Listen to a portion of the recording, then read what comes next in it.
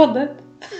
I just had a moment when I thought, oh, what are we called? and then I did sort of a double. No, we're not called that anymore. We're called Big Business Briefs. Big Business Briefs. Hello and welcome to Big Business Briefs. With me, Tracy Jones. And me, Heather Noble. Gosh, is it less than a week since we recorded our last show and we've forgotten how to do it? I don't even know my name at the moment. Never mind the name of the podcast. Oh, let's get stuck in with the first topic then. So you sent a link to an article that I couldn't actually access. So I went and found an Australian version. Oh, okay. Which I could access. So the article was called Jobs That Will Pay the Highest Salaries in 2040. And not that I'm looking for a job in 2040 myself, no. But interestingly enough, the first paragraph said how you can guide your children to a successful career. Slight problem there, as my children don't want to know what I've got to suggest. Yeah, well, I suppose that is, as soon as you start trying to steer your kids in one way or the other, maybe it's a double bluff. I haven't got kids, but maybe you go, oh yeah, working in IT is a really bad idea. No, I wouldn't do that. Artificial intelligence, no, steer clear of that. No. Anyway, if you want to read the article and you subscribe to The Telegraph, then feel free to go to The Telegraph. However, if all you want to do is read the first half a paragraph, then you might also find the same article in an Australian website called news.com. Oh. Is it exactly the same article, I wonder, or is it just on the concept? It refers to the article in The Telegraph, actually. It's an article about an article. Okay. So the article that Heather sent me the link to is behind the paywall. So I only got up to, halfway through the second sentence of the first paragraph. Right. Okay. Well, the first thing that caught my eye was something that had got the year 2040 in it. Yeah. And me thinking, well, that's a long way in the future.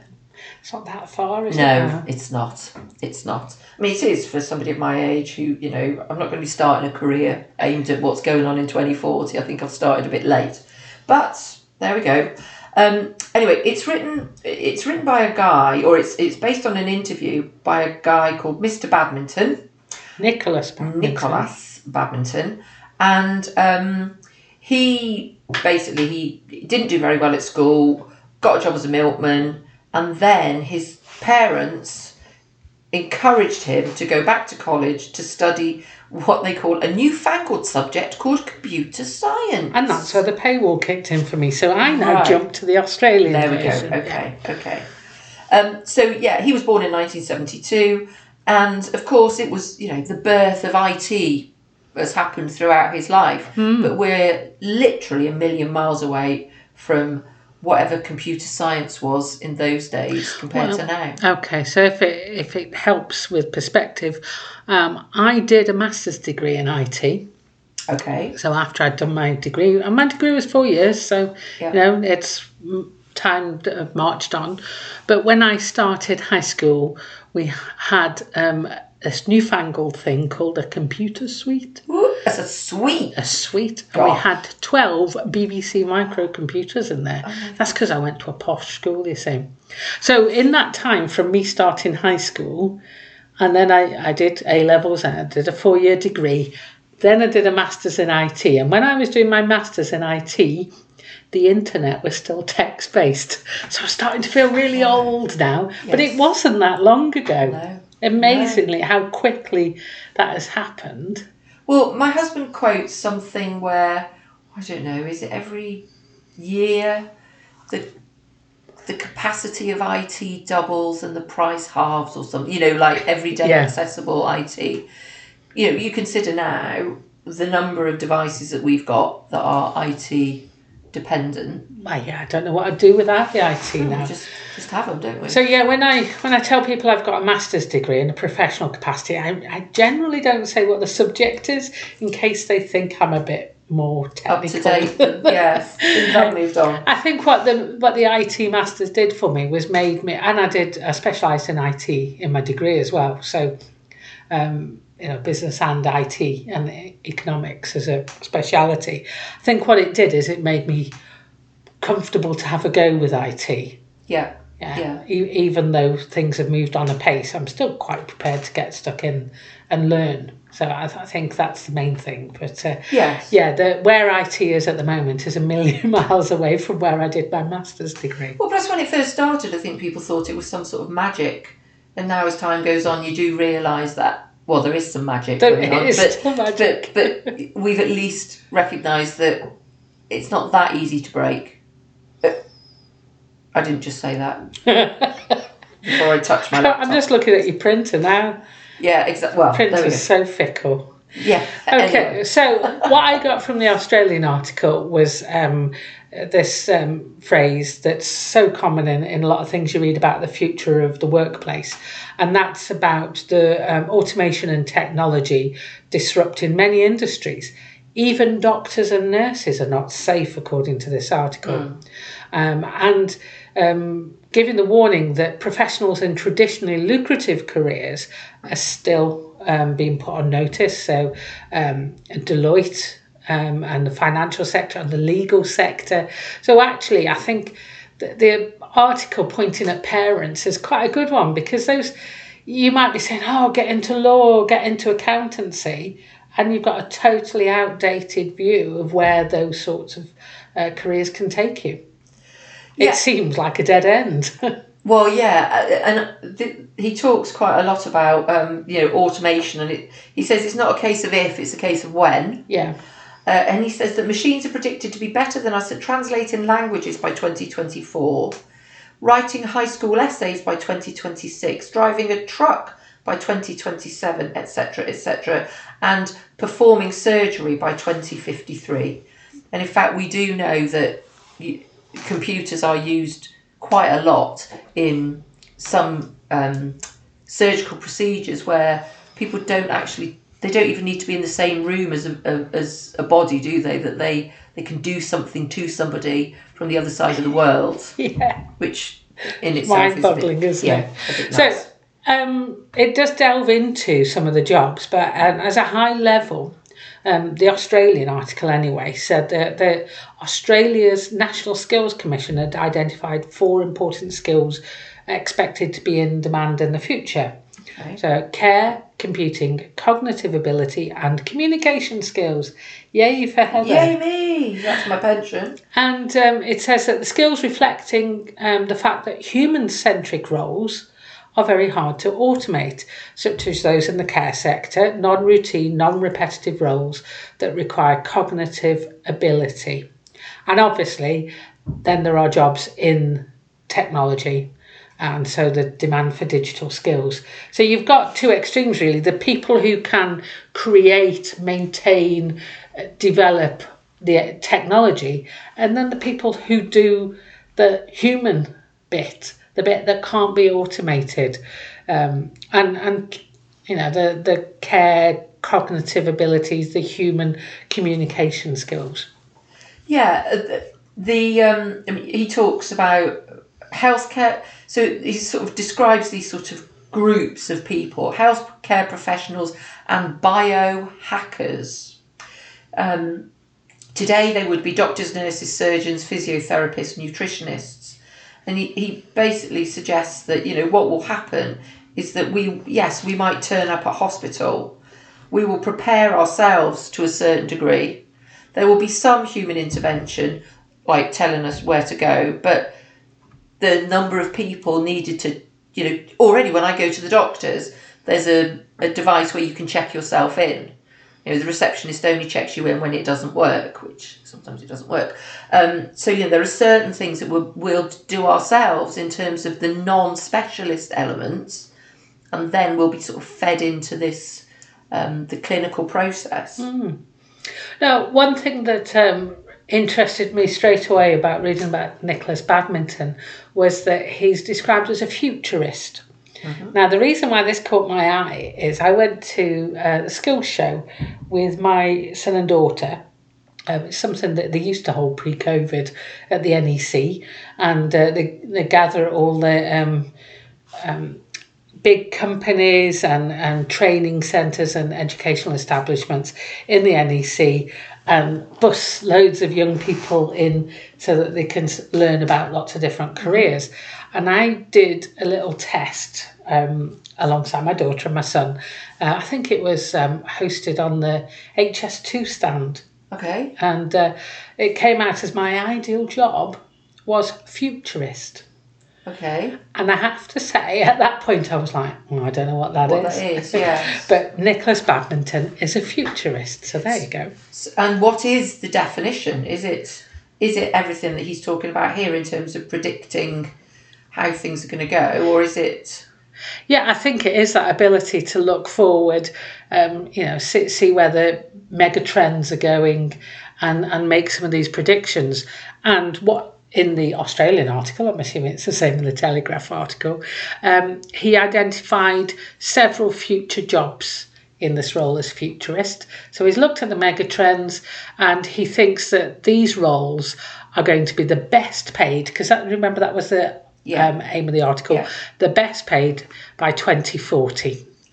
So have you got the list of jobs there? Well, I don't know if we've got the same. Looks like it. Human-centred designers and ethicists. Yes, got that one. Okay. And what I quite like is that he gives a definition of what they would be today. So today they would be systems designers, software engineers, professors of ethics, psychologists and philosophers. And he thinks that in 2040 you could be earning over £100,000. And then he goes on and talks about the education that you would need. Okay, so it doesn't go into that much detail in the Australian article. Okay. So human-centred designers and ethicists, yeah. Artificial intelligence psychologists I've got next. Oh, okay. But robots may eventually need therapists too, he says. Yes, yeah. Is that where he talks about you stop using your toaster and it gets a bit depressed about it, and then our toasters may need help and we'll be there for them. So he's saying that psychologists need to upskill to understand artificial intelligence and how machines learn. Wow. Okay. Metaverse architects. Yeah. So this is a catchphrase that we're hearing quite a bit about at the moment with Mark Zuckerberg, isn't it? And have virtual versions of yourselves in this metaverse. So he's saying here that those who've traditionally trained as architects, video game designers, sound engineers, retail experts will actually be in demand in the metaverse, preparing these platforms and making the infrastructure appropriate for companies to sell to you, I guess. Yeah, and do you remember last week we were talking about the lady, they got a BAFTA for a video game, didn't they? Yes. Was it a BAFTA? Yeah. And so Badminton is lumping together under this metaverse architects and world builders. He's talking about video game designers, visual artists, musicians, sound engineers, fashion designers, retail experts. That's very much about the sort of experiential part of life, isn't it? Mm. So, and then making that into a virtual world. Whatever, yes, yeah. Okay, I've got next activist artists and creators. Yeah. So, in bad news for those working for the television industry, Mr. Badminton believes traditional viewing platforms will be dead. Instead, art plus contents plus experience will be everything. It sounds intriguing. I want a part of that, actually. And he believes that offline entertainment like theatre, dance, street art, fine artists and live musics will actually enjoy a renaissance. Yeah. But the traditional platforms of delivering it will change. Okay, what have you got next?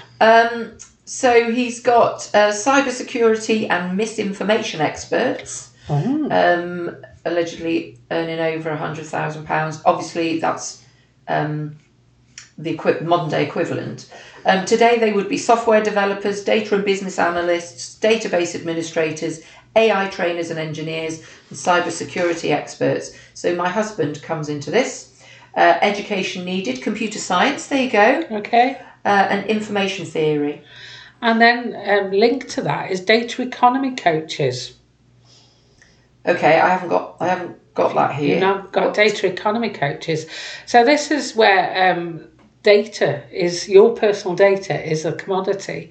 And so he says that we'll need people to help us to navigate the value of our personal data.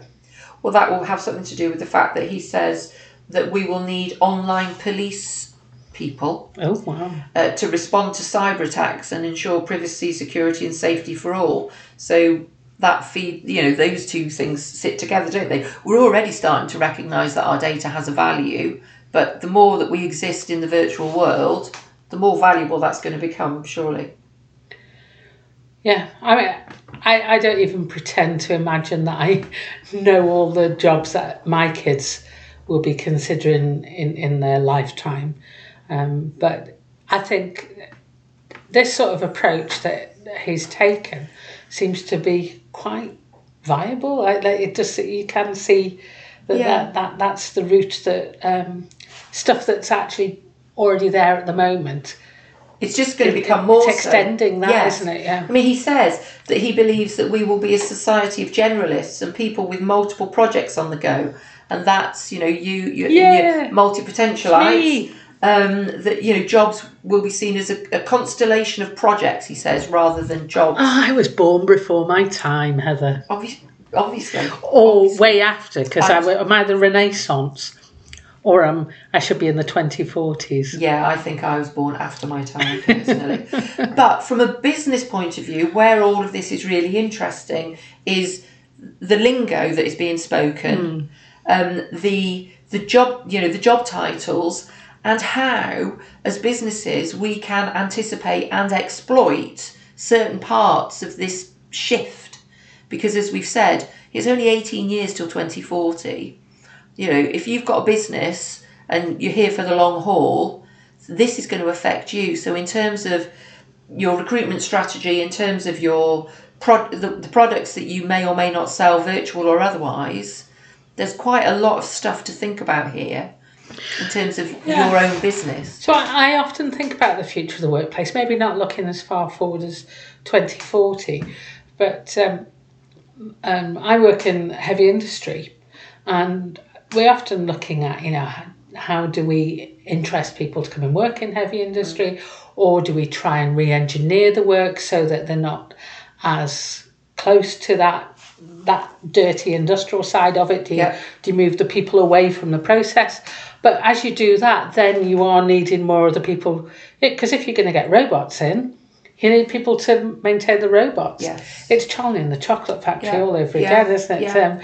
Where he was screwing the lid on the toothpaste, and then the robots did it, and then he got a job as the maintainer for the robot screwing the lid on the toothpaste. Yeah, exactly. If you recall. Yeah. So all of that, it's like, one of the jobs that isn't mentioned on here is those people who are involved in heavy industry. Yeah. Presumably, the need for some of that heavy industry isn't going to go away. It can't, because we need stuff, those things, don't we? We need stuff, yeah. So do the value of those jobs go up because you have to pay people more to attract them into heavy industry, as opposed to being a healthcare professional biohacker? Yeah. Or do you shift that job away from manual interaction with people and move it into more automation, so that then you're paying for the skilled mechanic or robot engineer? I think you've got a couple of choices, haven't you? Well, yeah, and I think there are so many things. This guy obviously knows his stuff, but we're trying to second guess what things might look like. One of the things that he mentions is food engineers. Okay. He says today they would be farmers. Education needed, biochemistry and engineering. And then he talks about we can 3D print food. Okay? That's just mad. Yeah. And we can grow different kinds of food in bioreactors, where you take a cell from an animal, put it into a bioreactor, and literally end up with a pound of that meat. So a food engineer is a person who's able to engineer different foods at the molecular level. And so we think that's bonkers. So who's to say that we don't end up with massive 3D printers that print the sort of stuff that's being manufactured? If we can print If we Food? If we can grow food and print food, grow food from cells and print food, who's to say that we wouldn't be able to print an iron girder or... Can I just say that I think the human race is completely bonkers? But I expect they say that when they wanted to bring the trains in. Yeah. We don't need trains. Yeah. We'll never fly. Okay. This 2040 is looking a bit strange, isn't it? I'll be there sucking my gums in my care home, wondering what's become of the world. Where your food's appearing with the robots. Oh no, but the care will need to be provided by a human. Not necessarily all of it. Just a bit where they talk to me like I'm a Like mad old lady. Yes. Anyway, Yes. Literally, no pun intended, food for thought from a career's point of view. If you're somebody who's thinking about your career in 2040, but also from a business point of view. And if you're advising your children whether they want to hear you or not, it's worth reading just to get an understanding that what you've experienced through education and a career is not what your children are going to be experiencing. Yeah. So jobs that will pay the highest salaries in 2040. It's available on Telegraph, but if you want to actually read it, you need to go past the paywall. But if you put that same title into Google, I came across this Australian article, and it pretty much summed up what you got from the Telegraph. By the way, I don't subscribe to the Telegraph, so I don't know how I got the whole article. Yeah, I just don't think the Telegraph likes me. Does it give you a couple of articles a month or something? Maybe it does, I don't know, it's just timing. Anyway. Oh, you might get lucky then, you might get to read it. You might, yeah. Okay, so then a review. I've actually read a whole book. Well, you've done very well. A whole book. And you picked this book. Yeah, you stole 2 books, did you, from your brother's desk, or you saw them on your brother's desk? No, I saw them on my brother's desk, and I thought that they look like interesting books. So I had a little look, and I thought, yes, I think they are, and ordered them. Okay, so the one that particularly caught my eye was the one that says just across the top, it's a red book, it says Relationology. I thought, oh, that's a good name, Relationology. And it looks like it's got a sort of through the keyhole. 101 Secrets to Grow Your Business Through the Power of Relationships. That's not the book I read. I assume you've read it because it's the book you had in your hand. I haven't read all of it. Okay. No, not like you. You've read a whole book in a week. Yeah, I read Relational Superpowers, a book about 7 skills that will help you build extraordinary relationships that will grow your enterprise. So I got that, must have got it on Kindle. Yes, I did. That was on Kindle Unlimited, so currently available free if you subscribe to Kindle Unlimited. And the third book in his trilogy repertoire is Grow Your Business, 13 Keys to Build a Relational Ecosystem that will generate a constant stream of business growth opportunities. But he also has a free ebook. And I downloaded the free ebook and found that it contains a few of the stories that are actually in the Superpowers book that I read. Okay. So if you want to get a good feel for his writing and to get an overview of the things in the Superpowers book, then you'll find it in the ebook that's available by giving them your email address. So far, I haven't been inundated with a load of crap. Okay, that's a plus. It seems like quite a fair exchange. And it's titled Building Profitable Relationships, and it goes through 7 behaviours, which seems to fit in with the Relational Superpowers, which talks about 7 skills. So I did notice a parallel there. Okay. And it's got a good quote in that ebook. So former US President Theodore Roosevelt said, "The most important single ingredient in the formula of success is knowing how to get along with people." I thought Heather, the communications expert, might agree with that. Yeah, absolutely. Should we mention the author of these? Oh, yes, we should mention the author, yes. A guy called Matt Bird. He set up a company called Relationology, which is the title of the book that I am holding in my hand, which helps leaders achieve goals through building transformational relationships. I hate the word transformational. Everybody who starts talking about being transformational coaches and all I just think it's bullshit. So, but anyway, transformational relationships. He hates the phrase networking. There we go. We all have our pet hates. We all have our pet hates. Yeah, but he's a speaker, broadcaster, and he also on his website has various programs, coaching programs, mastermind groups, etc., where you can benefit from his relationology approach. Yeah, his approach. Okay. Yeah. So, can I tell you about the networking thing? Because I actually thought you might quite like this, because we've talked over the years, haven't we, about how networking is not going into a room and expecting to sell to people. And I think that's why he dislikes networking. He says the driving motivation when you are networking is to get. He says then business networking is slightly more sophisticated based on the reciprocity. If you do something for somebody, then you're more likely to get for them to do something for you in return. So you give to get. Yes, yeah. Where he says relationology is different is you give to grow. It's not what you get from the relationship that matters. It's what you become as a result of the relationship. It's about giving and being generous in a relationship in order to grow yourself and your relationships over the long term. So that's essentially the evolution for him, is the traditional idea of networking, and you only speak to people who are going to get something for you. What's in it for me? Yeah. Business networking, fair dues, but it's give and take. Yeah. And relationology, his approach is very much you give to build a relationship, and then with that comes growth.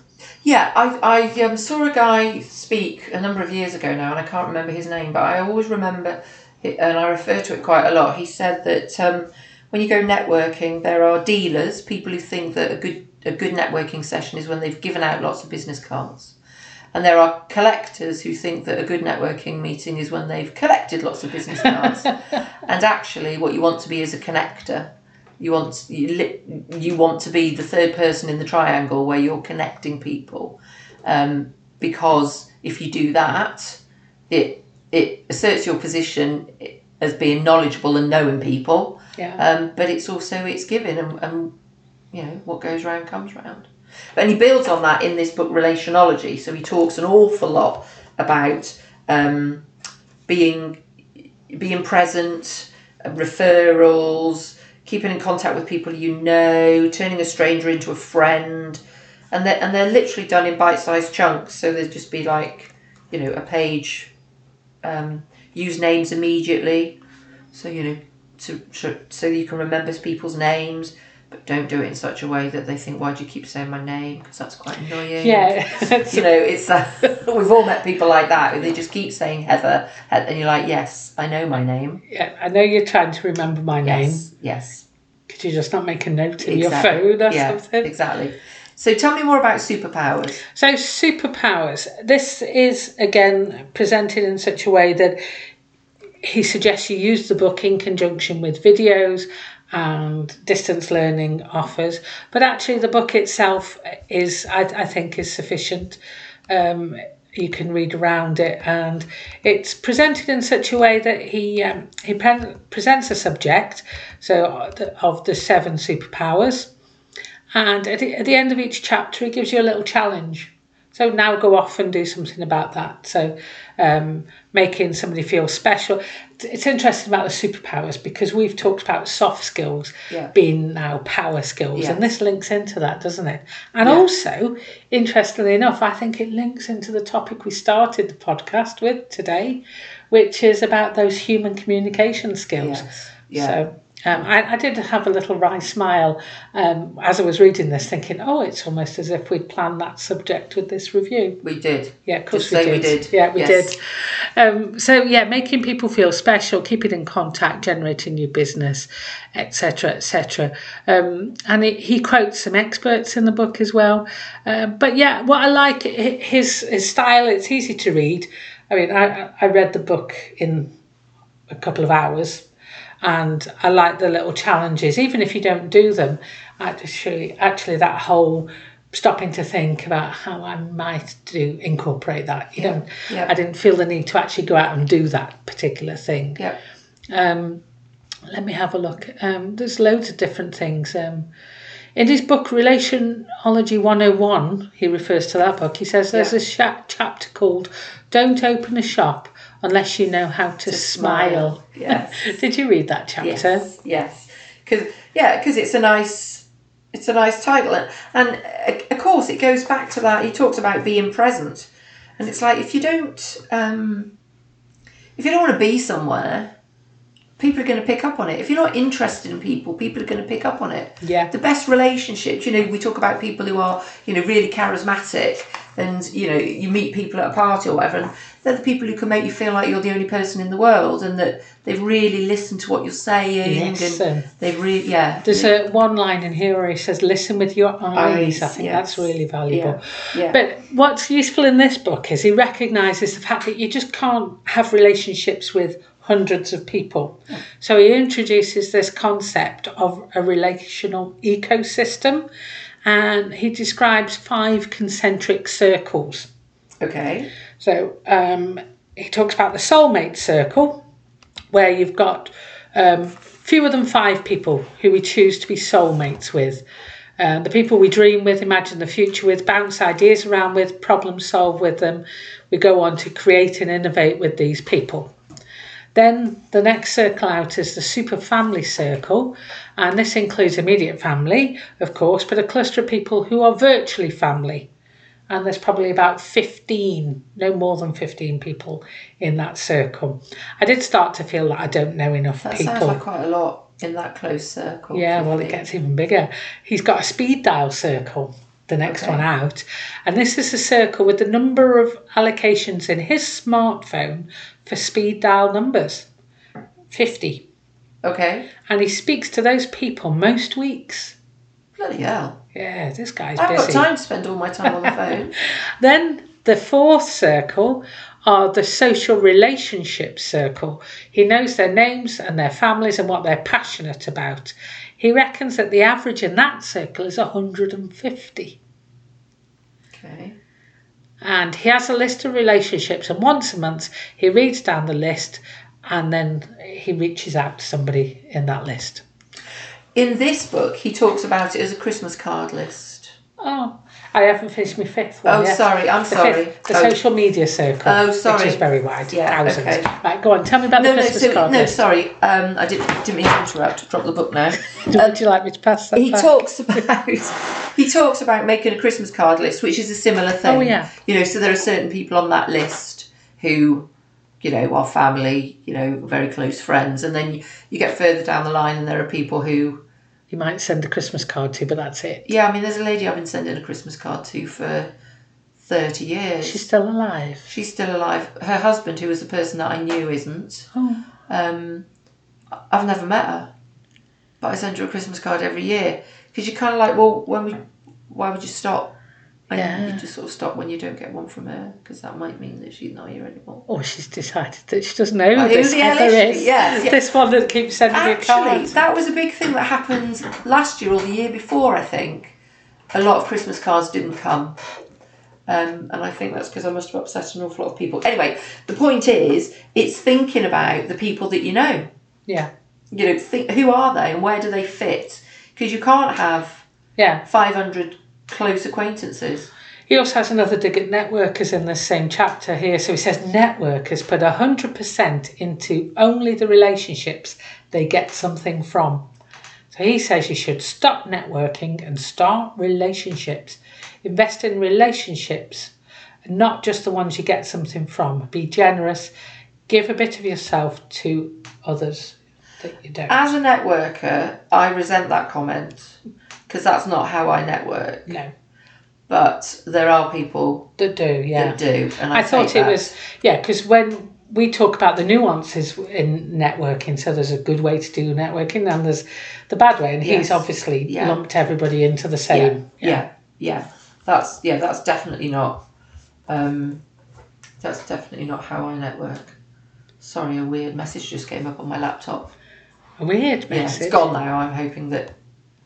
Yeah. I'm hoping that's it. And then I highlighted something else because I'm doing a lot of leadership training at the moment, and I'm always looking for material to use in the workshops.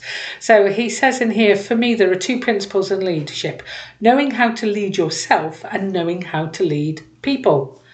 It's about self and social awareness, about understanding the way that we and others are hardwired, and then it goes into the communication sort of science there. What else did you find, Heather? Well, simply that. I mean, I think this book's good. I think I struggled a little bit with his website just because it started to feel a little bit. I'm going to use the word evangelical, just because I'm very wary of. You get a lot of people who set up websites, and and they talk a good talk, and they seem to be positioning themselves very well. They're very good marketers, self-promoters. But having said that, so if I were only looking at his website, I wouldn't have hung around. But because I think this book is good. So your book is Relationology 101. And mine is Relationology Superpowers. Yeah. And I would recommend it. Yeah. So maybe it's horses for courses, I don't know. But he works with a lot of large organisations. That's fantastic. But don't get put off by the website. That's what I would say. Yes, it's worth a punt on at least one of his books. Yeah. Okay. So that's Matt Bird, Relationology, 3 books, and the one that I read is available on Kindle Unlimited. If you have that, they're not too expensive anyway. They're small paperback books, aren't they? Yeah, I can't remember what I paid for this. I think I might. Yeah, I can't remember what I paid. It's meant to be £11, but I don't think I paid £11.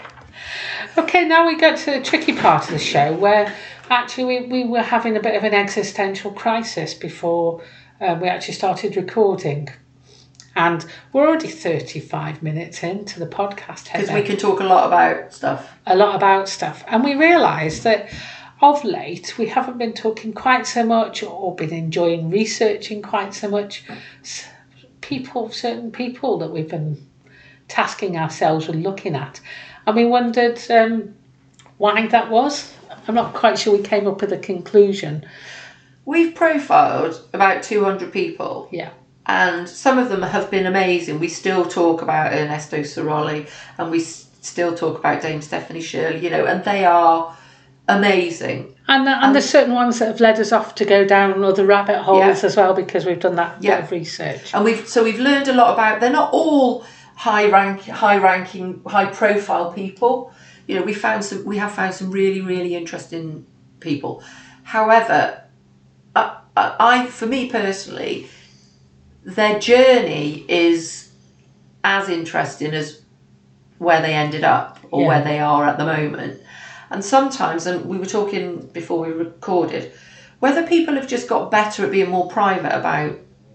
I mean, one person who shall remain nameless when we tried to profile them had had the cleanse of the internet, yes. Had the power of the state to help them, though, didn't they? Yes, indeed. So whether people are just sharing less, I don't know. Oh, I did wonder whether we went for the low-hanging fruit in the people who were quite happy to be out there and be personalities and to be known for who they are rather than what they've done. Yeah. And what we've been looking at recently is people who've done amazing things in their careers, but don't actually want to be personalities. No. And so what you can read about is their career, but what we've been interested in over the years is the person behind that career. Yeah, and I think we've identified that, rightly or wrongly, because they're not floating our boat as much, then the quality of what we talk about probably isn't floating, dear listener, not floating your boat. So we think we need a bit of a rethink, don't we? That's essentially. Yeah, and we thought we might widen the remit a little bit and start to explore and profile some companies, because we've talked about companies previously, because obviously the people that we've been profiling have set up companies or run companies, have been involved in companies. So we end up talking about them as part of that. But maybe we go in and focus about the growth of a company, the development of a company. And in that journey, there may be a number of people that we talk about. Yeah. The person that we were going to speak about today, when I was researching them, I found out some things about the company that I thought were really interesting. Yeah. So, because it's different stuff, and you go, oh wow, that looks fun and that looks interesting. Oh, I wonder why they did that. Oh, COVID. Oh, and so so maybe it's time. We're almost up at 200 episodes for this podcast now, so maybe we found the time to evolve now into something different in this final slot. Well, we've already put our big knickers on, haven't we? Yeah, we pull up our big business briefs. Yeah. So, and we're going to start focusing on companies or organisations yeah, in this section. But because we haven't prepped for it this week, we're not going to do it. No. So tune in next week. So this is find hot out off what the press. Yeah. This is what we've decided to do. It's so hot off the press that we absolutely decided it while we were recording. That's pretty immediate, isn't it? Yeah, I think so. That pretty much sums up our approach. Yeah.